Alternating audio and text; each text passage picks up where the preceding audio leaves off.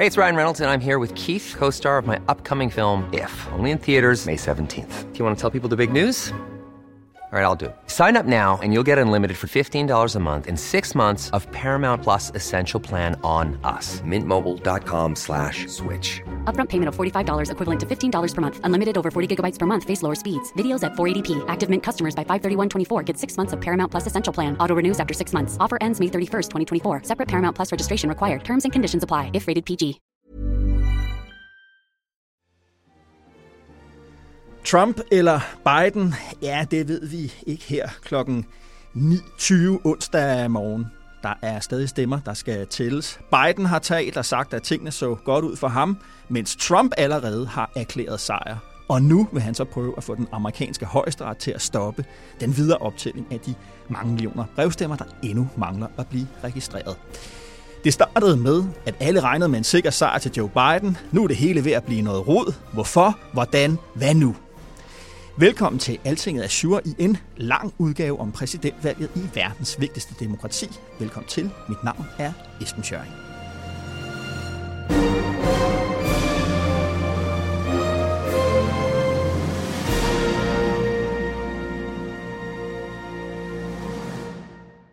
Og nu slår jeg over i engelsk. Vi har nemlig blandt andet besøg igen af Roslyn Layton, Ph.D. fra Aalborg Universitet, republikaner og i 2016 del af Trumps rådgiverhold, da han blev præsident.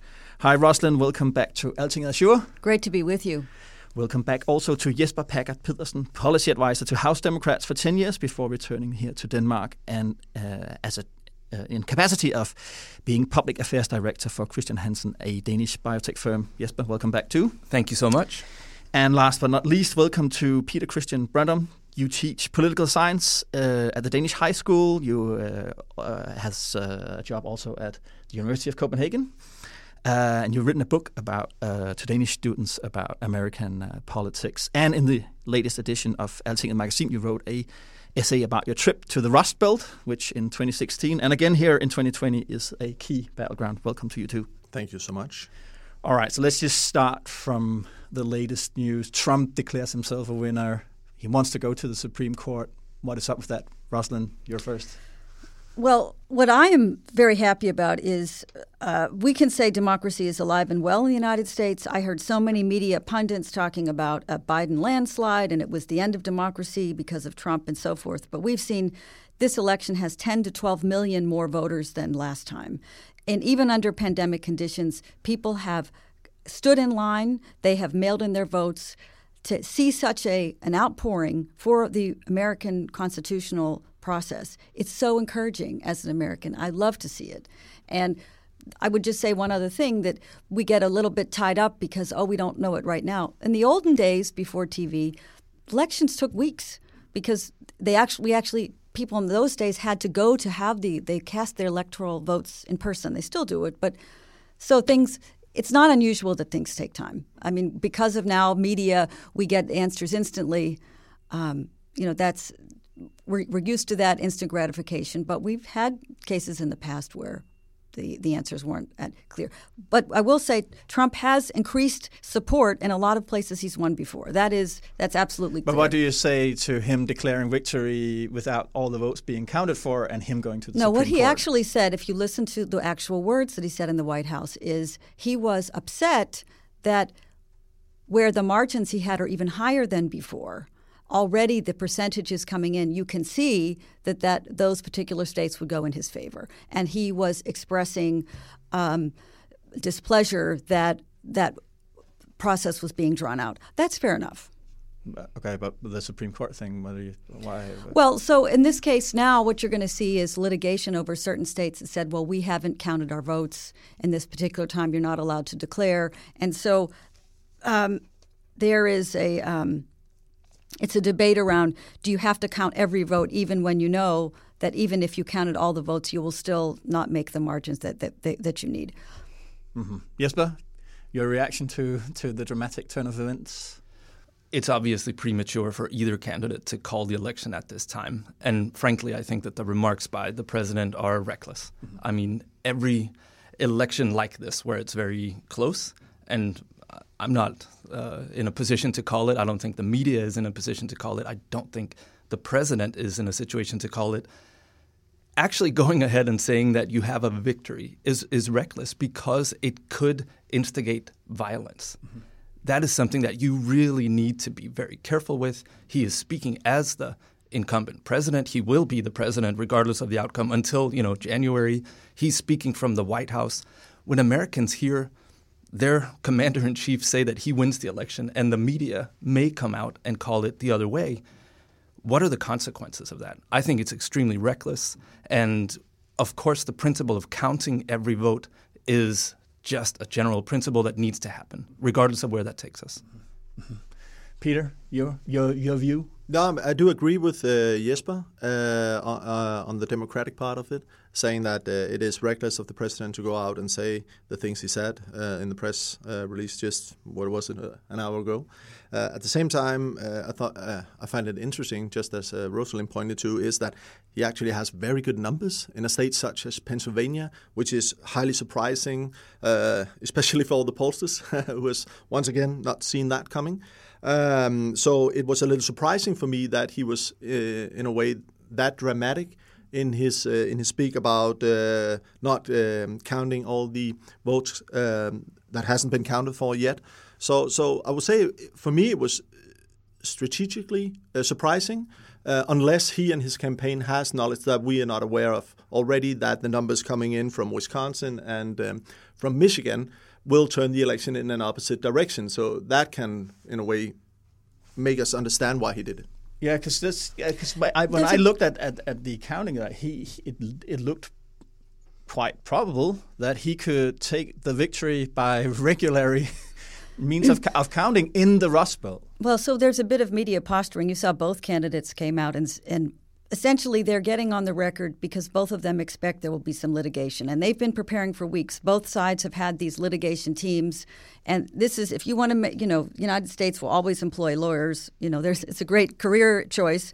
But at any rate, they have both came out to put a position on the record so that they have this, because they'll expect that there will be some way to fight whatever result is there. Now, to Jesper's point around how it makes people feel distrustful and angry, from a lot of Republicans' point of view, they feel that Democrats have not respected this going back to 2016, that they never accepted Donald Trump as the president, that this has been a constant campaign against him to delegitimize him, whatever the result is, whether it was an impeachment process, whether it was this Russian collusion, all of these, one case after the other, instead of trying to win an election based upon the issues. By the way, look at where you are in the Senate. It looks like it will stay Republican. You still have a majority of Republican governors. And in the big picture, I think that this election confirms GOP policy, that Americans favor lower taxes. They favor a smaller administrative state. They favor the social and cultural issues Republicans have run on. So in terms of, and I think Jesper did a great job on this previous podcast, where you want to talk about policies that get everybody on board, that the Democrats haven't been able to come up with winning proposals that get them across the finish line. Yes, but I just want to get you in there. Why does Trump not just wait? Because it looks relatively good for him. I'm not in a position to guess sort of what his psychological makeup is right now. No. But to me, and I'm a biased observer, I think that's evident at this point, it looks like someone trying to defend against a potential loss. Mm-hmm. I mean, I can't explain it any other way. Maybe he got hedges, maybe got carried away or whatever. I would meet Rosalind halfway and say any other president that had presided over an economy that at the overall is doing as strong as it is would be a shoo-in at this point. And from that perspective, kind of a broader historical perspective, Trump is not a shoo-in. This is not, has not been a landslide for him. It would for many other presidents in history, and that has not happened. Mm-hmm. So in that sense, it's also a repudiation of some of his political standpoints. It's pox on both houses. Mm-hmm. And so just, because the big other thing that has happened in 2020 is COVID-19. Had it not been for COVID-19, would this had been a landslide victory for Trump? Peter first. Yeah, I was thinking of the same when Jesper pointed to it about the American economy, and when I was traveling around the Rust Belt states in particular in late February and March, the economy was really roaring. So it was really strong, and there was a really positive vibe about the campaign. You know, everyone in Denmark says that it's been a awful campaign, it hasn't been prepared, etc. But the point is actually that the ground game for many Republican parties out in the states, especially in the Rust Belt state, was preparing tremendously. In Ohio, they had a reach of 90% potentially Republican voters. We're not discussing that in Denmark. And at that time, they were really, they had faith in their campaign. They was really believing that this would be a strong win for them because the economy was really in a good position. Then COVID-19 came and tore the campaign apart. I do agree with Jesper that maybe it wouldn't have been a landslide because of, as you pointed to, because of Donald Trump. But I still think that it would have been a strong Republican victory because the economy was doing that well. And it is the most important issue for the American. It was just pointed to on the CNN exit poll that the economy is just number one issue for the Americans. Yeah. Rosalind? So, it's a great point. Had it been do you think COVID-19 has blocked Trump from a landslide victory? It's possible. I mean, I haven't studied that. But, to take into perspective, to look at the negativity here from, certain media, in the third quarter, you had a roaring back of U.S. economy, 33%, something that hasn't been seen since World War II, 70 years or so. And this wasn't reported by mainstream media. Maybe Fox reported it. So there's sometimes a sense of split reality going on. And so whether it's I guess what I'd say is I think that there are people who hate Trump so much, or people in the media or what have you, they don't want to accept it, whatever the facts are, and that it's convenient to say it's the pandemic, it's this, that, or the other. And so there's a cognitive dissonance. I see so much similarity here in 2020 than we saw in 2016. The same thing leading up, even though the polls were very close, was Hillary's going to win. We had so many media people saying Biden, this is an absolute secure thing. And so, so I think there's a resistance of a lot of elites to want to accept under any circumstances that Trump could be there. Yes, COVID-19, which factor did it play into the election?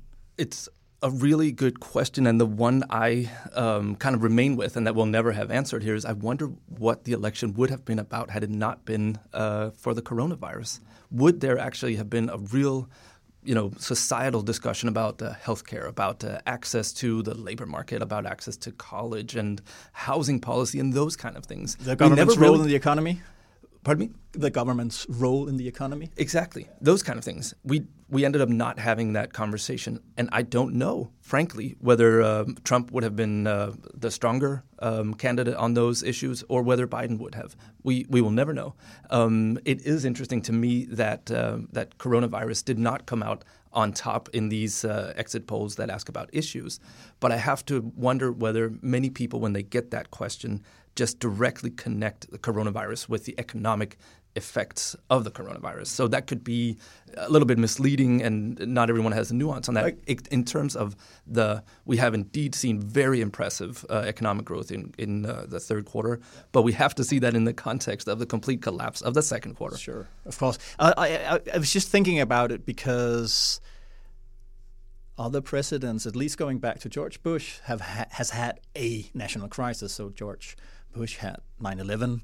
Obama had the financial crisis. Trump didn't really have a crisis to deal with before COVID-19. And I think that's why it's interesting, because being head of state and head of government at the same time, that's where you really have to show your true colors. Well, it's interesting when you talk about 9/11, you saw everyone rally behind George Bush, both parties. And here we did not see the Democrats rally behind the president, which I found quite unfortunate, even though you had record stimulus that were able to be passed. There wasn't a sense of, hey, we're all in this together. It was, oh, this virus is Trump's fault, or this, it turned it against him. So to me, that I find there's a deep-seated hatred towards him that doesn't want him to even, that it's almost a sense for many, I'm not saying this is my personal view, but for many people feel that they would rather have America lose than Trump win. Mm-hmm. But do you feel Republicans rallied around him in that situation? For sure, yes, definitely. I think, you can see, what I would say is if you look at some of the places where Trump won in 2016, many of those places, his margin of winning is even higher. Florida is... Republican elected officials and politicians. I feel the real issue they deviated with the president on was actually around his coronavirus handling. Mm-hmm. That was the first real deviation. Yeah, so in some cases maybe was there... in a lot of the issues, we talked about this last time. How did the Republicans vote? That everybody was on board with Supreme Court justices. There were so many issues where Republicans were totally online. And I think coronavirus, it threw everybody for a whirl. Our country was not prepared, unfortunately. And I go back to, my anger is really around where's the accountability? That we know that had China been more responsible, had we acted globally 3 weeks before, we could have saved untold suffering and death around the world. Mm-hmm. Peter, short remark. Yeah, it's about the issues, because when I had an interview with a former counselor to Bill Clinton, James Carville, in late summer of 2019, and we were discussing we had some reflections on the midterm election, and where Carville was really pointing to why the Democrats came out that strong in the states, winning the House very large. That was because they were focusing on the issue, on education reform, on healthcare, etc. And you were pointing to that, Jesper, as well, saying that what if COVID-19 wasn't around? Then what would the election be about? Would it be about political issues? Carville was pointing to the fact that the Democratic candidate needs to stay focused on the issues, and we could actually say that has not been the case this time. This time they have gathered together around this negative partisanship towards Trump. That has been the way for Biden to create the coalition among the Democrats, because there's this huge division among Democratic groups within the party. And one thing that united them was the anti-Trump campaign. But the problem there seems to be that maybe the anti-Trump campaign wasn't strong enough compared to political issues such as healthcare reforms or education. We don't know it yet, but it seems like that the numbers coming out of all these states has a way of saying that they lack some kind of answers from the Democrats on certain issues, and that's why they may be still staying with Trump. Mm-hmm. So let's just kind of like rewind and then just take like the election night as it begun, because now a lot of people, you said it too, Ruslan, have a 2016 déjà vu, reliving 2016. But when we started out, it was all Biden. How large, how big was the Biden victory going to be? And then pretty early on, it was clear that it wasn't going to be, and I think it had a lot to do with Florida. Because exit polls, whatever that came out of Florida, early counting showed that, okay, so, it was going to be tight. Then Trump took the lead. And then it was like the whole atmosphere around the election changed. And I was thinking, was that the hope for Democrats, that they would go for the early knockout, take Florida, and then it would be over for Trump? Was that it? Because it didn't seem so surprising. So I think Democrats had become more competitive in slightly different states. I don't think they saw Florida as the state to deliver early on, and that would be the knockout victory. Florida, in my mind, it's a very conservative state, and it's also an incredibly diverse state. So that means that it makes it very difficult to sort of calculate where is it heading. That was the case in the Obama years, and also with Trump last time and this time. But to me, leading into this election, it looked like the Democrats had actually expanded their political map from 2016. They turned out to be more competitive in some of the states, for example, in the Southwest. They had a fundraising advantage. Those things usually have an effect. To me, I think Georgia is extremely exciting. Where is that going? I think some of the ballots that haven't been counted yet are in the Atlanta area, and that's a predominantly Democratic area in an otherwise quite red state. So that's going to be really interesting to follow throughout today, tomorrow, probably the whole week. But the fact that the Democrats did seem to be competitive in states that were a little bit new, I think is the interesting part. And then we are still left with the states like Florida, which will always be a competition, but also Pennsylvania, Michigan, Wisconsin. I thought there would be a little bit more competition over Ohio. Republicans performed very well there, and hats off to that. Yeah. Arizona it flipped. Right, and so I think this was we're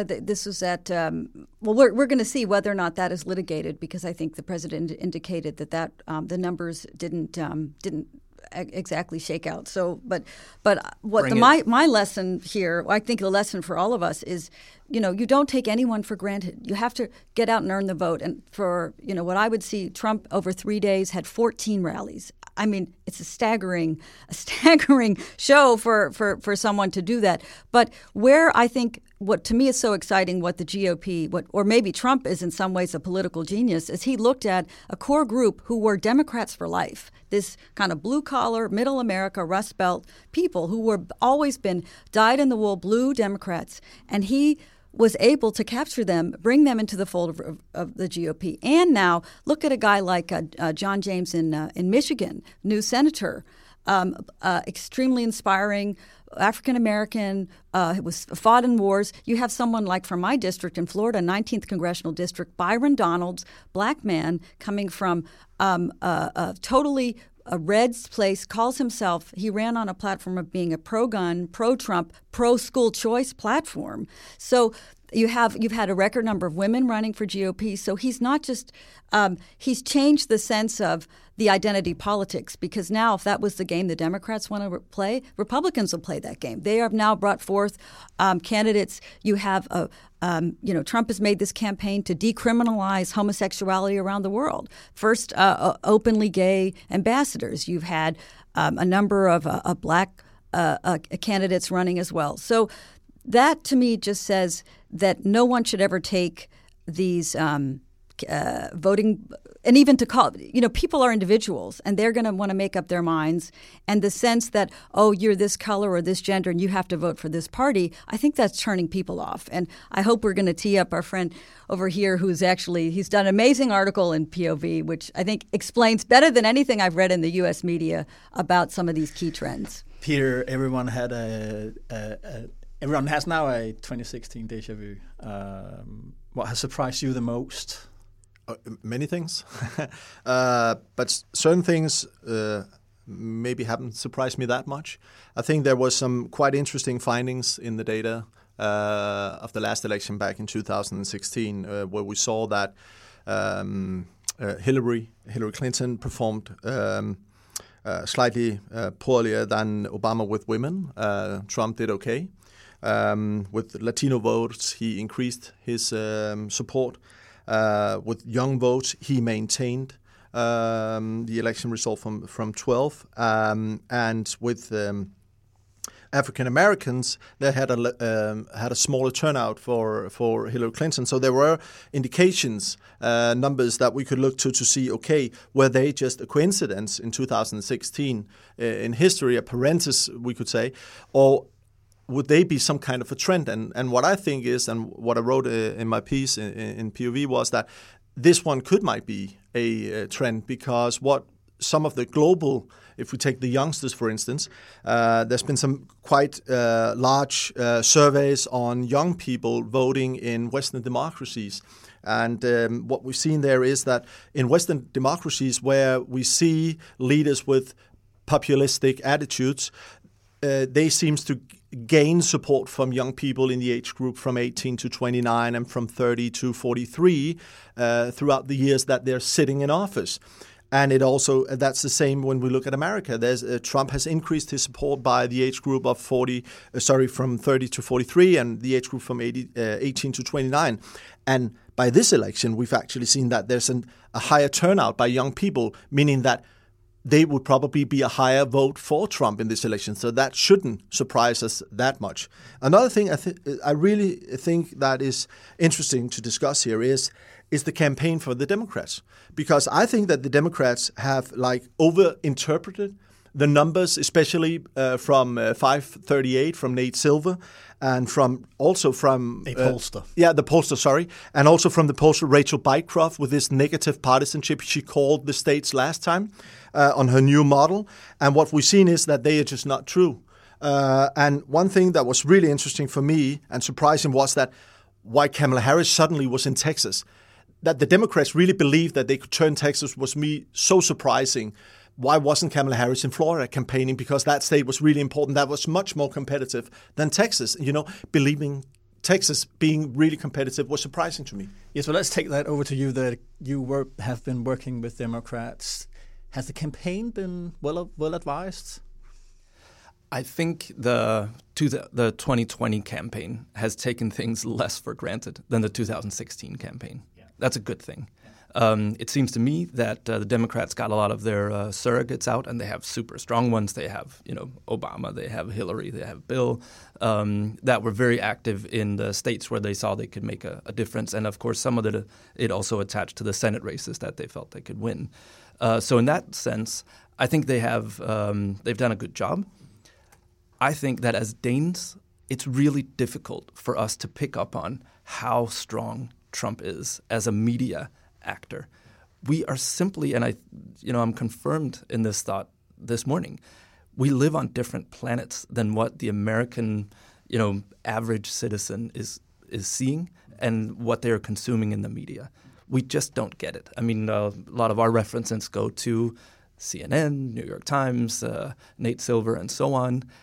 This is not where a broad swath of the American populace is. But has the Democrats then have they been aware of that sort of Trump's force as a factor in the attention economy? Because that's what I think about him, is that what he's really, really good at is, despite being 74, 75-year-old, like, he commands the attention economy like no one else. Yeah, honestly, I think that's such a difficult question to answer, because a lot of the attention economy is directed directly at individuals. We can't pick up on what people see when they log into Google or YouTube or their social media, because they're not directed at us.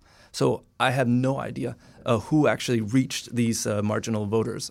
It's impossible to say. I think we will know some months from now, because usually you are able to generate data about this stuff. But right now, who can say? What's your answer to that, So Roslyn? I have a theory on this, actually. And in fact, it's something Harvard Shorenstein Center for Study of Journalism, it actually published right after in early 2017 a study of reporting about Trump. And let's say this as well. I think the media feeds into what Trump is doing, and he, it's like this codependent relationship. But the Harvard view was that the media loves negativity, so it wants to discuss who's up, who's down, and what I'd say is, for a lot of Americans, both sides, they're very turned off by what we call the mainstream media, which were the traditional powerhouses, the ABC, NBC, CBS, CNN, New York Times. A lot of Americans have long left them. And even Democrats I know, I talked to a friend of mine yesterday, she said, I just canceled my Washington Post. I can't take it anymore. I find it so biased, so negative, I can't stand it.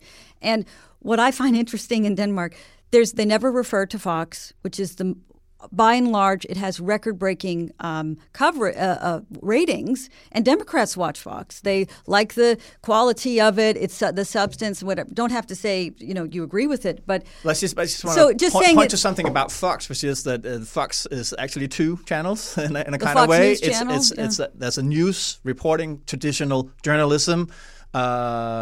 Maybe biased in a little kind of way, but it's sound journalism. And then you have the more opinion-driven part of Fox, which is really, really not.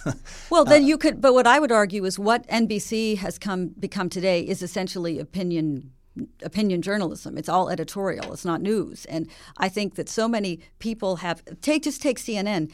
They have on a good day 1 million viewers. That's less than what DR gets on a regular basis. DR gets 2.5 million viewers. So I think so many Danes are caught up in America of 20 years ago, where those authorities were still kind of calling the shots, and that don't have understood that, amazingly, Republicans and all Americans have gone so dispersed, decentralized to so many other ways, radio, web, different areas where they get their news, where they don't trust the authorities because they don't believe them. Yes, but you pointed. Yeah, there is a tendency to reject some of the big networks, but there's also a tendency for record-breaking subscription numbers to Washington Post, New York Times, The Economist, which is not even an American media, Wall Street Journal, and so on. So there is a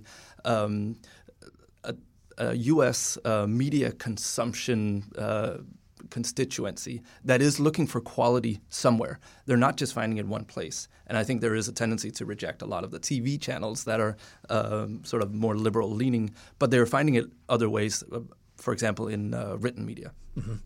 I just want to touch upon because Obama, his campaign, the 2008 campaign, became famous for its use of digital media, of micro-targeting. He was very good on Facebook. It was before Twitter sort of became really big. Has the Democrats lost their edge when it comes to the digital part of being a politician? I think it's a really good question. Just before trying to answer that, I think that Jesper and also Rosalind points to some really good arguments that it's really difficult to stand here on the morning of the election in Denmark and say all sorts of things why the election went the way it went, because it's so different. I think it's a really good argument that Jesper has about us not understanding Donald Trump, the phenomenon Donald Trump, and his ability on the media.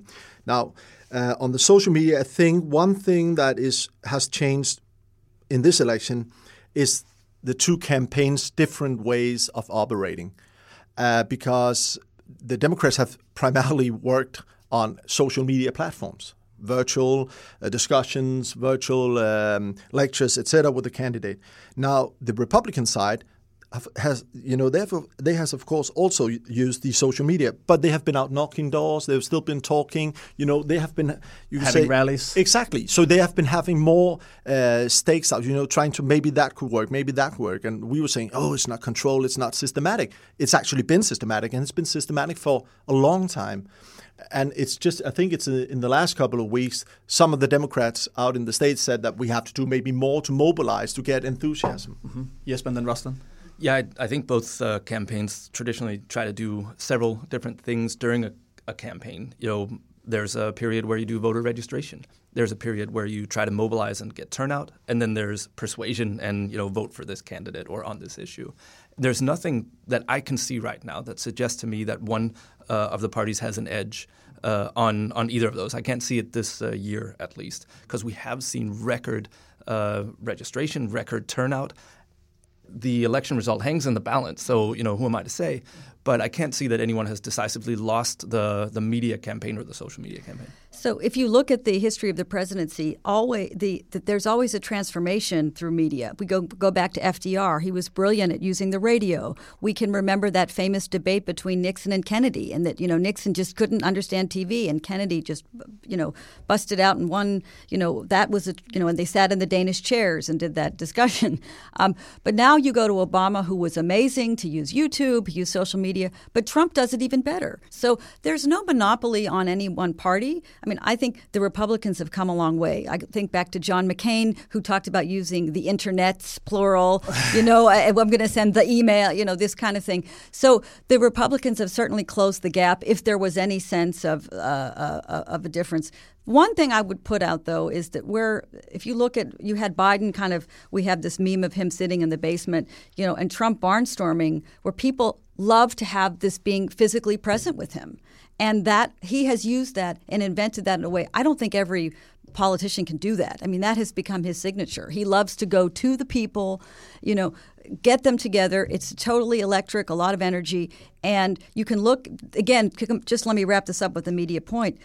You look at Butler, Pennsylvania yesterday or 2 days ago, gigantic crowds, and those kind of things are never shown in Denmark. Very rarely do you see the real numbers of how many people will stand for 3 days to go watch him speak in all kinds of inclement weather. And that should be an indication. Peter? I think Rosalind points to something very important there about enthusiasm, creating that. And that has been really difficult for the Democrats. This time Obama tried to come in to try to fuel it. In the end, I can't stop thinking about that quite fun video where he and Joe Biden is in the gym, and he goes around, then he points, he shoots the 3-pointers, and he's fresh, and he says, that's what I do. And what happens is that the camera focuses on Biden. And Biden, he walks like he's almost dead, with his glasses on and his cap. There's no really, life there. It's out there. There's a lot of memes now. But one of the things, what I really think is interesting is about Trump and his connection to his electorate. Because when I was in Scranton in the Rust Belt, I tried to get into a town hall meeting, but I couldn't because I hadn't authorization. So I was sitting at a bar next to with some Republicans, and I was surprised and just amazed on how well he connects with his electorate, with the voters, Republican voters. He is close to them when he says he loves people or he helps them, and he's doing that for the country. I can understand why people believe him. And it's a way of connecting that we really do not see with some of the Democrat side. I have to say so. Mm-hmm. So let's just turn to that, because the states that hangs in the balance, as you said, Jesper, is these Rust Belt states. And coming out of the 2016 election, we talked about that, Jesper, when you were in here. That was Biden's analysis of why it went wrong for Hillary, was that she didn't connect with the Rust Belt states, and in many ways it was perceived that he was the answer to that problem. Now it hangs in the balance. It's not a decisive win. It's not a decisive win for him at all in Pennsylvania. He has to win two of the three states there. Still, why hasn't he been able to gain what Hillary lost? What's the answer? Well, we don't know yet who has gained what in these states, but it is not a decisive victory for either candidate in these states. And I think, to me, it has to do with the fact that there are no easy solutions to the plight of these states. I mean, conventional manufacturing and industrialization, American consumers will at any given time buy something through Amazon.com or Walmart that is the cheapest product, and it is often not produced in the United States of America, while really, really wanting American manufacturing and industrialization to come back to these states. That's what drives the global economy. There's no easy solution to that. American consumers' preferences don't support their political preferences. So neither candidate can offer a magic wand solution to that. Mm-hmm. Because has Trump then? Because that's the question then. So what kind of answer has Trump giving to the fact that a wide working class family from Pennsylvania, they want to buy cheap products, but with the one hand, and they want to have a manufacturing job with the other hand? Has Trump provided a solution to that? So. Okay, we can unpack. You want to talk about the American economy? It's a very complex discussion. Okay, we know that jobs have left the U.S. They're not coming back. I think what it's more about is setting up a condition so that new jobs can come of all kinds. And we have seen record levels of investment during the Trump administration across all sorts of industries. So there is going to have to be reinvention on all levels. We see energy. You see investment in renewable energy of all kinds, and across red states. We've never had so much investment in renewable energy. By the way, because the regulations that were there were also holding back renewable energy. It is a great time for Vestas, for example. It's a great time if you are in the drug development business. A lot of the regulations that we had that were very outdated, they delayed drugs coming to market. So I don't think you can boil down, this is all about one family. The American economy is very diverse. It's always going to have to be renewing itself, inventing itself, and it will be looking at traditional industries, going to look at new industries. Yeah, but the reason why I'm asking is because this question about the Rust Belt has been going on for years. It's been a decade-long problem. I don't think the median wage for a white male worker hasn't risen in 40 years. It's fallen slightly a bit. I think the difference of what Trump could do is he could at least listen. The challenge, so the Democrats, you could say, were very pivotal and critical in bringing Silicon Valley to America. Let's say with Bill Clinton, he was there whenever we commercialized the internet. He actually did a lot of important policy to promote the growth of the internet. And in that part, there was a sort of saying, well, we're not going to be this manufacturing country anymore. Well, we didn't have to throw that away. We see now a resurgence of manufacturing in the U.S. There's no doubt about that. And also because of we have now, internet across the United States, we're reinventing jobs in the Rust Belt in other ways. and other kinds of, and I used to work in the internet marketing industry. All of my customers were in the Rust Belt. There were all sorts of retailers who were selling products from the Midwest to the rest of the USA and the rest of the world. So it is not that it has to be a traditional factory. That's not how we can see Peter, it. just because you traveled there, that you wrote about this in the magazine, this deindustrialized area of the United States. Why is it that they feel so represented by Trump? Quite easy and very simplistic said is that when we saw the surge of the COVID-19 in the Rust Belt, we saw unemployment rates up at 12-13%. Now, and I'm really surprised if the Democrats haven't looked to them, so of course they had, but they're down. In Pennsylvania, it's down to around 6%. I think in Michigan, it's went down from 13% to 5.8, 6.2, just to say in a short term, when Trump comes out at his rally, he can actually understate that he is doing something very specific to get jobs back to the industries in Michigan, in Pennsylvania, in Ohio. And especially in Ohio, I think, because Ohio, we could say, is in the middle, so it tells a lot. It can tell a lot.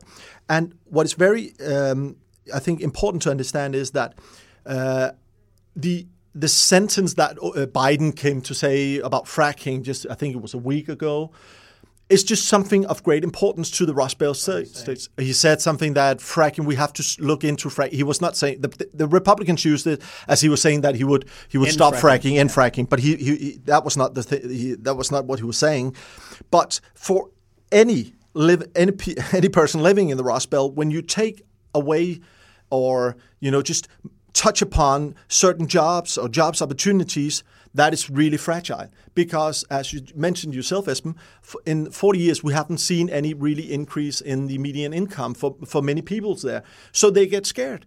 And by touching that, it's really difficult for the Democrats then to come in, because they have to support you could say the green agenda. But at the same time, by supporting that, you take away jobs and job opportunities right now in the short term in the Rust Belt states. So that makes it really difficult for them to come in with some kind of policy. Jesper? I think that some of the issues that we see as economic issues, where, especially in the Rust Belt, you would think that voters would vote in a given way. In some of these issues, what we see as economics turns into a cultural question. So should the government be involved in maybe expanding healthcare? Should the government provide more of a pathway towards, let's say, college or university? Mm-hmm. And on climate issues as well? Totally. Yeah. And so going into the energy question, that is really interesting for especially Pennsylvania. The northern and western part of Pennsylvania has created a lot of fracking jobs. Even during the Trump administration, these jobs have been falling away because it's becoming more expensive now to get to the next fracking fields. Demand is down, actually driven by a lot of investments in renewable energy. That's not something that President Trump has managed one way or the other. That's markets that's driving this.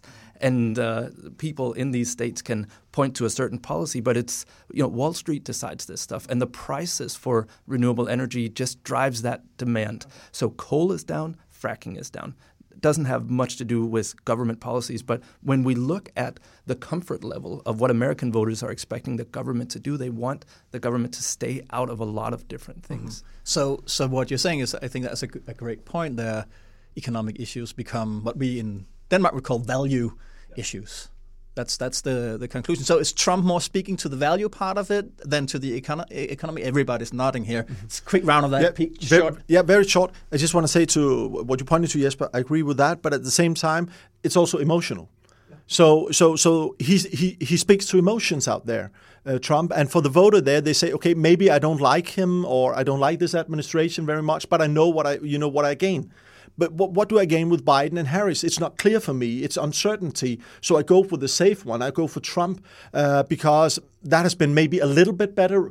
Or, as you said, Rosalind, he sees me. He listens to us. maybe he doesn't, but that's the point, emotion. I think Trump has tapped into something that you could say is a traditional value, this sense of individualism and self-determination. So that I think in some parts of Democrat policy, which may be good policy, there's a sense of paternalism. We're going to decide the technology economy. We're going to make sure these X jobs are there. We're going to decide how it works in universities, and we're going to take care of your health care. Where Americans want to feel, whether or not it's the case that the government is working in, Americans want to feel they decide for themselves. An individual decides her own destiny. She gets to choose. She will have the freedom to choose. And Trump can at least dignify that thought. Whether we can debate whether way the policy goes, but he's just smarter about communicating in that way. When you feel like the Democrats with Biden, it's like, oh, well, this was all kind of baked in the background. It was Hillary's turn. Now it's Biden's turn. You don't really feel that, because the insurgency was for Bernie Sanders. And so many people perceive that this guy just got the short end of the stick. He never got the proper chance. And that element where the energy is sort of tamped down, and that there's someone kind of in the background saying, okay, we're going to run him and everyone will be happy. Okay, so let's just then focus there back on Biden. And because I mean, the great economy, the great curves with the economy was something that Obama-Biden created after the financial crisis. The role of government, I mean, they saved the auto industry. They bailed out American financial capitalism. The Fed has the Federal Reserve, the central bank in the United States, has kept the hand under the economy during the COVID-19. I mean, this idea of being self-reliant and the free market, why hasn't that illusion been cracked for ordinary Americans? They've just the last 10 years has been one big story of how important government is in the global economy, even in the economy of the United States. Yes, but why hasn't the Democrats sort of gained momentum from all that? Because I think it is incredibly complex. If there's one thing that Trump is very good at, it's taking really complex issues, boiling them down to one single issue that's affecting the other thing, and then going out with that. It hurts on the truth, but it works. It's incredibly effective, and he really gets a lot of support from reducing the level of complexity and just saying, listen, if you just vote for me, I'll fix this for you. If you look back at his record, there's where did Trump care go? It never came about. What happened to the effects of tariffs on American farmers? I mean, these things have hurt a lot of different groups, but still he is able to win on some cultural issues. A lot of Americans are not comfortable with having an expanded government role, even if it helps their overall situation. But that's a complex argument. I see that tendency in European and Danish politics as well, frankly. It's not a unique American phenomenon. No, but on the other hand, we've seen Danish Social Democrats delivering a good election here in 2019, giving. I mean, we have the most left-wing parliament we have for 50 years here.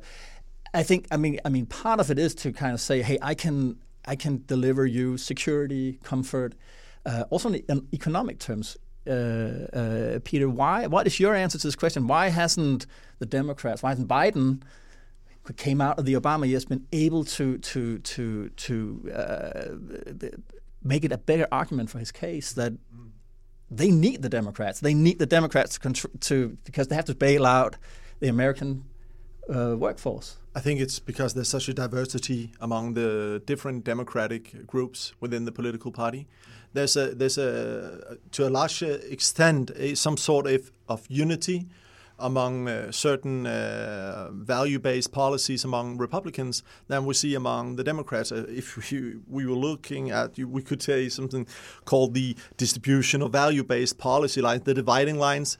There is a tremendous distance between the strong-holding liberals and what we call the variated but supportive Democrats. In the variated supportive Democrats, we find groups such as African Americans and Latino votes. So they're what we could call in Denmark quite right-wing on value-based policies, such as they're against women's right for abortion. They do not found homosexual marriages. They do not necessarily believe in a very plural society. They like law and order, the safety and balance. all those issues is very close to Republican conservative issues. So I think the diversity within the Democratic voting groups makes it very difficult for a Democratic candidate to unify them. And I think that's been the case for the Democrats at this election as well. But just one thing before I let another one in is to point to what Jesper said. The election is not over. So just to point to some of the numbers is that if we look to, let's say, to Michigan, there's a county called Wayne County. We can expect that Biden in Wayne County will get at least 300,000 more votes. That would equal the difference right now between Biden and Trump. And if we look to Wisconsin, where we can find in the Milwaukee country, yes, we just pointed to that before we went online, we went on live, is that you can see that Biden can expect maybe 150,000, maybe 200,000 more votes. So the election is absolutely not over. And he can, if he wins Michigan, if he wins Wisconsin and Nevada and Arizona, he doesn't need Pennsylvania. Then he will be the president-elect. So it's not over. But there are problems within the Democratic Party. And I think, once again in 2020, we see these problems, and they are huge. Mm-hmm. So I just want to, because we're coming close to an end here. I think, so in many ways we've sort of been speaking in a mental state as if Biden lost, and I think maybe the expectation of him to him was like he was going to win, and he was going to win for certain and win big. So if we just kind of that Trump came from behind again. And that is odd because most American presidents they sit for 2 terms. I think there's been, 3 in the last 100 years that only sat for 1 term. So why did we end up there thinking that Trump didn't had a chance for real? So I would disagree with you there. I actually thought I'll make my prediction. I believe Trump will win. I actually thought going back to 2017, he already declared his candidacy for 2020. So I have I expect he will prevail, and we can. I'm a telecom policy person. I can go into why on that particular issue. But to me, there's also a part of he believes that he will, and his voters believe it. There is the energy is strong there. And so where I always expected that what he is fighting against is a kind of elite view that the elites, so the media elite, the academic elite or whatever, always know better. Our models always predict it. We saw in 2016 they were wrong, and I expect in 2020 it'll be proved wrong again. Yes, but why are we here thinking Biden has lost? He hasn't lost yet. But Trump came from behind. We underestimated him again. I don't think so. But no. He has not. Neither candidate has won a decisive victory. But it is correct to say, I think, that many conventional media or left-leaning media or however you want to call it, had actually predicted either a landslide or a decisive victory, something in between those two. I don't think that's where it's going to end up. We can probably conclude that at this point. And I think that both pollsters, media, analysts, the chattering classes, we have difficult, and I count myself, all of us in this room, as the chattering classes, right, or people that try to analyze some of these movements. We have such difficulty capturing the phenomenon of Trump. Why is it that in some cases people, I think, vote against their own economic interests in order to elect this guy? It's simply very difficult for people like me to get into their heads and understand their life circumstances. And that is something that we are going to struggle with quite a bit. And it's also going to be a challenge going forward, regardless of where the results end up, that neither party really has a mandate to carry out any decisive policy. That's regardless of where the presidential election ends. There's not going to be a strong majority for either party in the Senate. The House looks like it will definitely stay on Democratic hands, and then we'll see. I mean, the U.S. is a split country, and it is, in some ways, that can be a good thing because that moderates a lot of things. But right now, I think there's a lot of need for reform, and no one has a mandate to carry out that reform. That's something that worries me. What do you mean by reform there? It has to do with economic reform, really transitioning the economy into a modern economy that deals with tech and renewable energy policies, a post-manufacturing rust belt, reform of the healthcare system, reform of the education system, the prison system, and all of these things.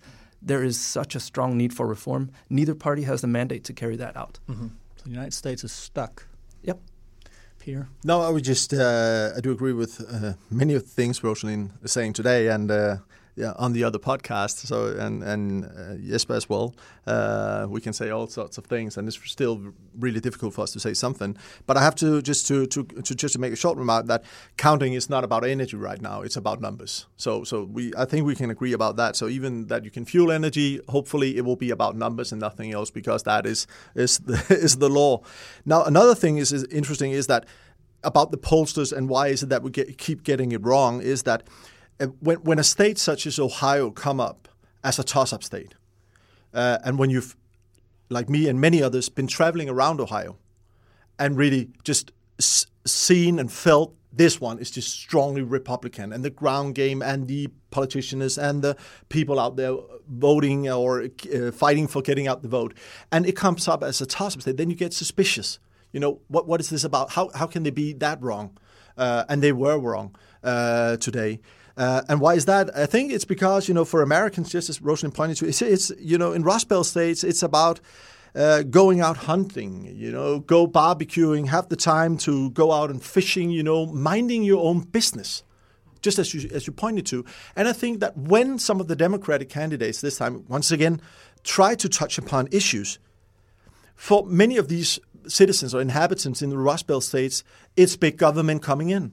It's healthcare for many. It's a collective discourse, and that is in a way opposite of what people really want to out there, and I think that's a problem. Mm-hmm. Rosalind Layton, Jesper Packer Pedersen, Peter Christian Burnham, thank you so much for coming in here and digesting the not finished yet American election. Thank you so much. Thank you. Thank you. Great to be here.